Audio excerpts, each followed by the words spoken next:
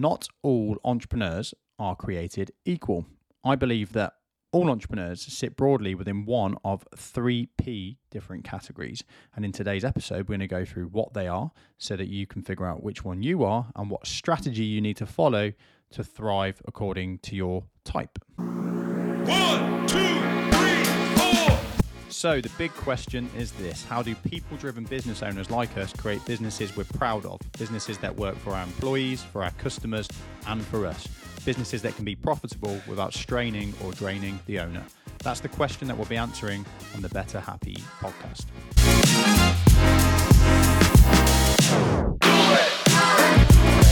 So I've had the pleasure of being a business owner myself and experiencing the challenges that business throws at you and going through my own personal development journey.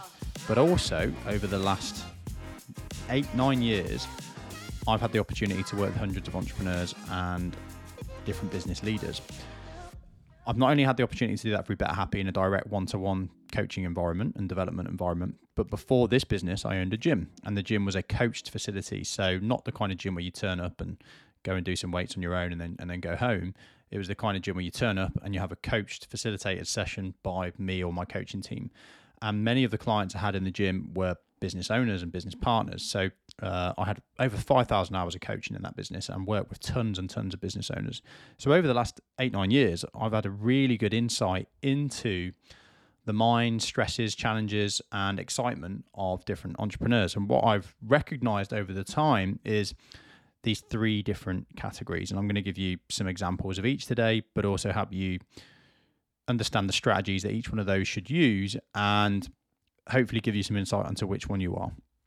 So I roughly put these into 3P categories. So the first one is the profit-driven entrepreneur. So this is the business owner who's clearly focused on the finances, and they tend to have a very good business head on them. They tend to have less struggles in the earlier stages of business, and they tend to get traction quicker, and they tend to be less emotionally swayed by the challenges of business, shall we say. But they've got their disadvantages as well. Then you've got the purpose-driven business owner. So this is the business owner who is driven by, as the name suggests, a purpose, making the world better, making some kind of difference in the world and in people's lives. And then you've got, similar to the purpose-driven, you've got the people-driven business owner. And this is the business owner who's super focused on using their business to influence and positively impact the lives of others. And that's not just the customers, but their employees as well. So we all broadly fall into one of those 3 categories. I would say for me, I am a purpose-driven business owner, closely followed by the people-driven, and have been working hard on making sure that my profit drive is actually higher. So you might feel like you don't sit directly in one, but I can guarantee you'll have one that is your preference.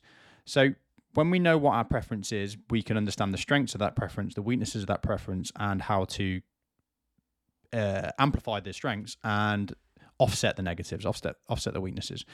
So what I'm going to start with is the profit-driven entrepreneur, because this is something that I didn't understand until I spent a lot of time and money on mentors and coaches. And what I realized from some of the most successful and least stressed entrepreneurs is that a lot of them are profit-driven. Now, this doesn't mean, by the way, that they don't care about people and that they don't care about purpose. They do. They usually do, not always, but it means that they are very clear on and very focused on the fact that owning and growing a business is heavily reliant on being profitable. And in fact, what's the point in doing it if it's not profitable? So when I started my first business, I was a very naive, non-experienced business owner. And I still am now, really, in comparison to many of these lifelong entrepreneurs. But when I started that first business, I was driven by the purpose, which I believe is right, by the way. None of these are right or wrong.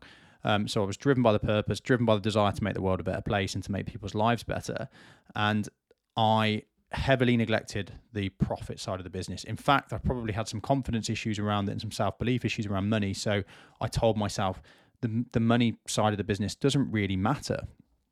And that's a massive mistake, because if you just want to make the world better and you're not bothered about making money, business is not the way to go. The way to go is charity. And ironically, even if you have a charity, you're still going to end up having to do components of business, because nothing can run without money, right? So even if you own a charity, you're going to have to do fundraising and bring in income. So you'll end up doing the same things anyway. But if you don't want to, if you're just 100%, I'm not focused on money and I've got no interest in it, then business is the wrong place for you. So if you're listening to this and you're like, yeah, I'm not a profit-driven business owner, what you're going to have to work on is coaching yourself to create a healthier relationship with the profit side of the business. If you want to make a difference in people's lives, if you want to make a difference to a cause, you have to prioritize profits. Businesses can't work without them, not long term anyway.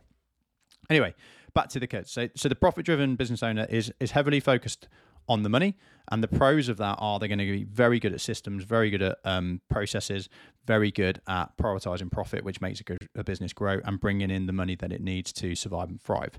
The cons of and they tend to, by the way, get much better traction in the first kind of 1 to 10 years of business because they're focused on the thing that matters, which is the money. You know, the money is the oxygen in the business.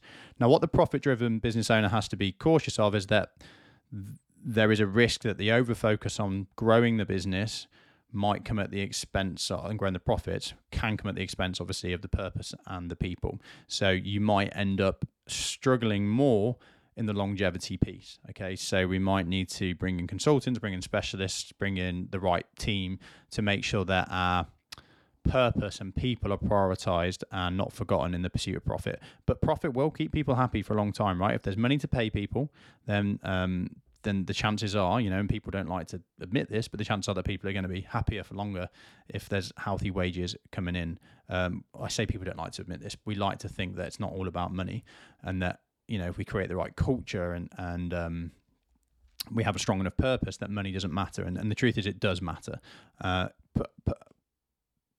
Purpose and culture will attract good people, but if you're not paying them the basics or above, you know, way above the average and what they need to kind of survive and thrive, you're always going to have people issues anyway. So the profit-driven business owner will get that fast traction initially, and they're going to attract people because they're bringing money in. It's exciting. They're going to create growth, but they do in the long run have a tendency to potentially, depending on how much on the profit side they sit, neglect the people or the purpose. Although a very smart business owner ultimately links the profit to people and purpose as well. That's where we want to get to. So next in line, then we have the purpose-driven business owner. So the purpose-driven business owner has a cause, a thing that they want to make better, and it's not necessarily people, although it probably will influence people. So for me, I'm very philosophical. You know, everything I talk about is helping people thrive, helping entrepreneurs thrive, helping their teams thrive. But I wouldn't actually class myself as a people-driven business owner. I would say, second, though, to a higher cause. And my cause is very philosophical. It comes from my experiences of traveling and living on monasteries, studying Buddhism, having, you know, rough experiences in the army. My purpose is actually making the world a better place by improving happiness. Now, that might sound woolly to you, but I believe in my vision. I believe in my mission. And I believe that the workplace is the key to improving health and happiness in the modern world, and that for people to be healthy and happy in their workplaces, we need to have great businesses. And for us to have great businesses, we need healthy, happy business owners. So although everything I do is about helping people, for me, it's actually for a higher purpose, which is making the world happier. And the pros of the purpose-driven entrepreneur is they're going to have tons of energy. They're going to attract the right people because people are really, as I mentioned, attracted to a purpose, and that business is really going to have the legs and the story to stand the test of time, because a purpose really doesn't die. If you think about Oxfam, you know, that's who we probably refer to when we think of purpose. Just that's one of the top ones that comes to mind, and their vision is to rid the world of poverty, or for no person to be hungry. So this is a vision that will always be, well, hopefully not, but will probably be pursued for the rest of time, because humans create inequality. It's just what we do. Now, the negatives of the purpose-driven business owner, same as the people-driven business owner, is they potentially might neglect profits. And I did this in business number one, right? So I'm so focused on the purpose and making the world a better place, and I've got so much self-belief in what I'm doing that I avoid the profit piece. I avoid the systems that will drive to that. And you also fall into this guilty trap of not charging what you're worth, and not pursuing the financially lucrative opportunities, because you're telling yourself, you know, this is all for a good cause, it's all going to work out. It's not how the world works. It's not how business works. If you if you want your business to survive and thrive, and you want it to be great, and you want to really make a difference in that purpose that you're focused on, you've got to make money. So one of the key things that the purpose and people-driven businesses need, that entrepreneurs need to do, is coach themselves on seeing how the profit piece is essential to the purpose piece. So if you're really focused on like how the world's going to be better and how you're going to change things, you're probably a purpose-driven entrepreneur. That's very good, but you have the tendency to potentially neglect profits and potentially neglect people. And what we mean by that is you can be so focused on the end cause that maybe you're not spending enough time with your team and giving your team the love, nurture, and support they need to survive and thrive in those roles. So that's that. And then the next case is the people-driven business owner. And the people-driven business owner, entrepreneur, is they're in business for the opportunity to change people's lives. There's a business owner that I work with who is just textbook this, right? Everything that he does is to improve the lives of his team and give his customers this incredible level of service. And he does it. He lives and breathes it.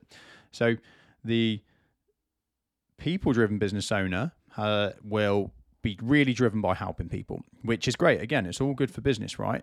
That we want to help people. But the risk of the people-driven business owner is, again, potentially neglecting profits to try and please people, and also just not putting the structure in place to help the business grow in order to try and keep people comfortable or to keep people happy. And ultimately, we can run the risk of stagnating the growth of the business and the entrepreneur because we're just trying to keep the people that we've already got on it happy. And that's a mistake and a challenge. So if you're a people-driven business owner, again, you've got to go through some mindset shifts. And what you've got to do is convince yourself that and coach yourself that profit's important for happiness for your people and growth is important for the happiness of your people. So again, it's the same process. It's just recognizing that, okay, I'm a people-driven entrepreneur. I really want to keep my team happy. I really want to give them a great lifestyle. I really want to keep my customers happy.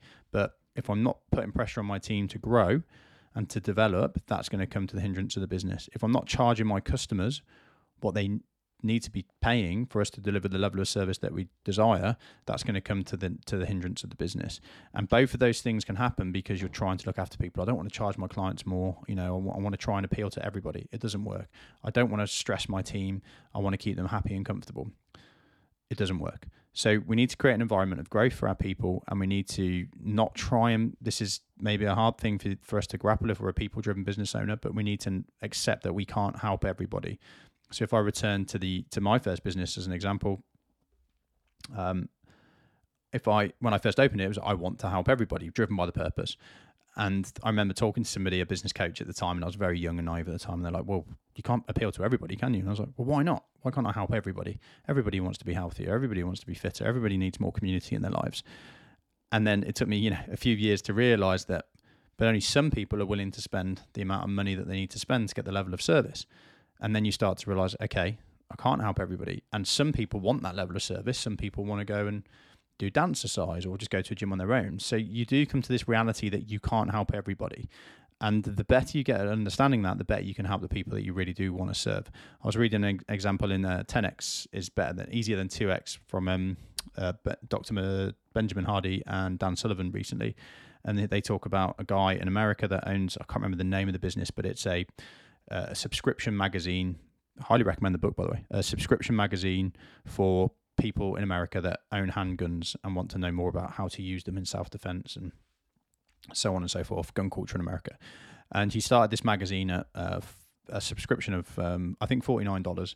And for that, they got the magazine every 6 weeks and some other perks with it. And they'd stepped back from the business and decided that they wanted to provide a much higher level of service. They wanted to provide training, membership cards, annual events or quarterly events, insurance included on the membership, and they wanted to do that for their diehard subscribers.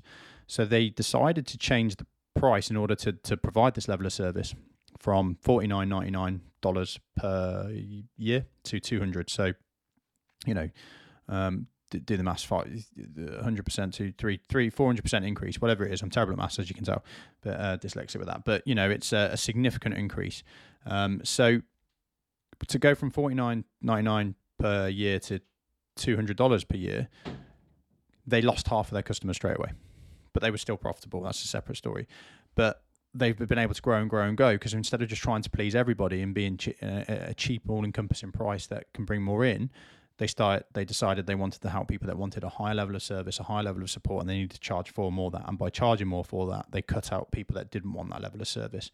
So I think for the people-driven business owner, one of the hardest challenges you face is accepting that you can't help everybody, and that by trying to help everybody and keep everybody comfortable, I say happy because I don't want to say happy because I believe that happiness isn't comfort, it's growth, and often that is uncomfortable and stressful. But by trying to keep everybody comfortable and trying to please everybody, you're going to hinder the growth of your business. So that's it in a nutshell. And what we need to do is recognize which one we are, utilize the strengths of that. So if you're the people-driven business owner, utilize those strengths, right? Attract people, bring the best people in, nurture them, create an incredible environment, but offset your weaknesses that might come with that. Now, some people might be more balanced across the three. Some people might be more extreme in one than the other. So try and get clear on which one you think you are. Are you a purpose-driven, profit-driven, or people-driven entrepreneur? Try and get clear on how extreme you are with them. So do you think you're extremely one thing and that might come to the neglect of the others? And then lean into your strengths, utilize that more and more and more, but also be really clear on what the weaknesses are that come with that and try to offset them with strategies and the right people that can look after that part of the business for you. Remember, life and business are better happy.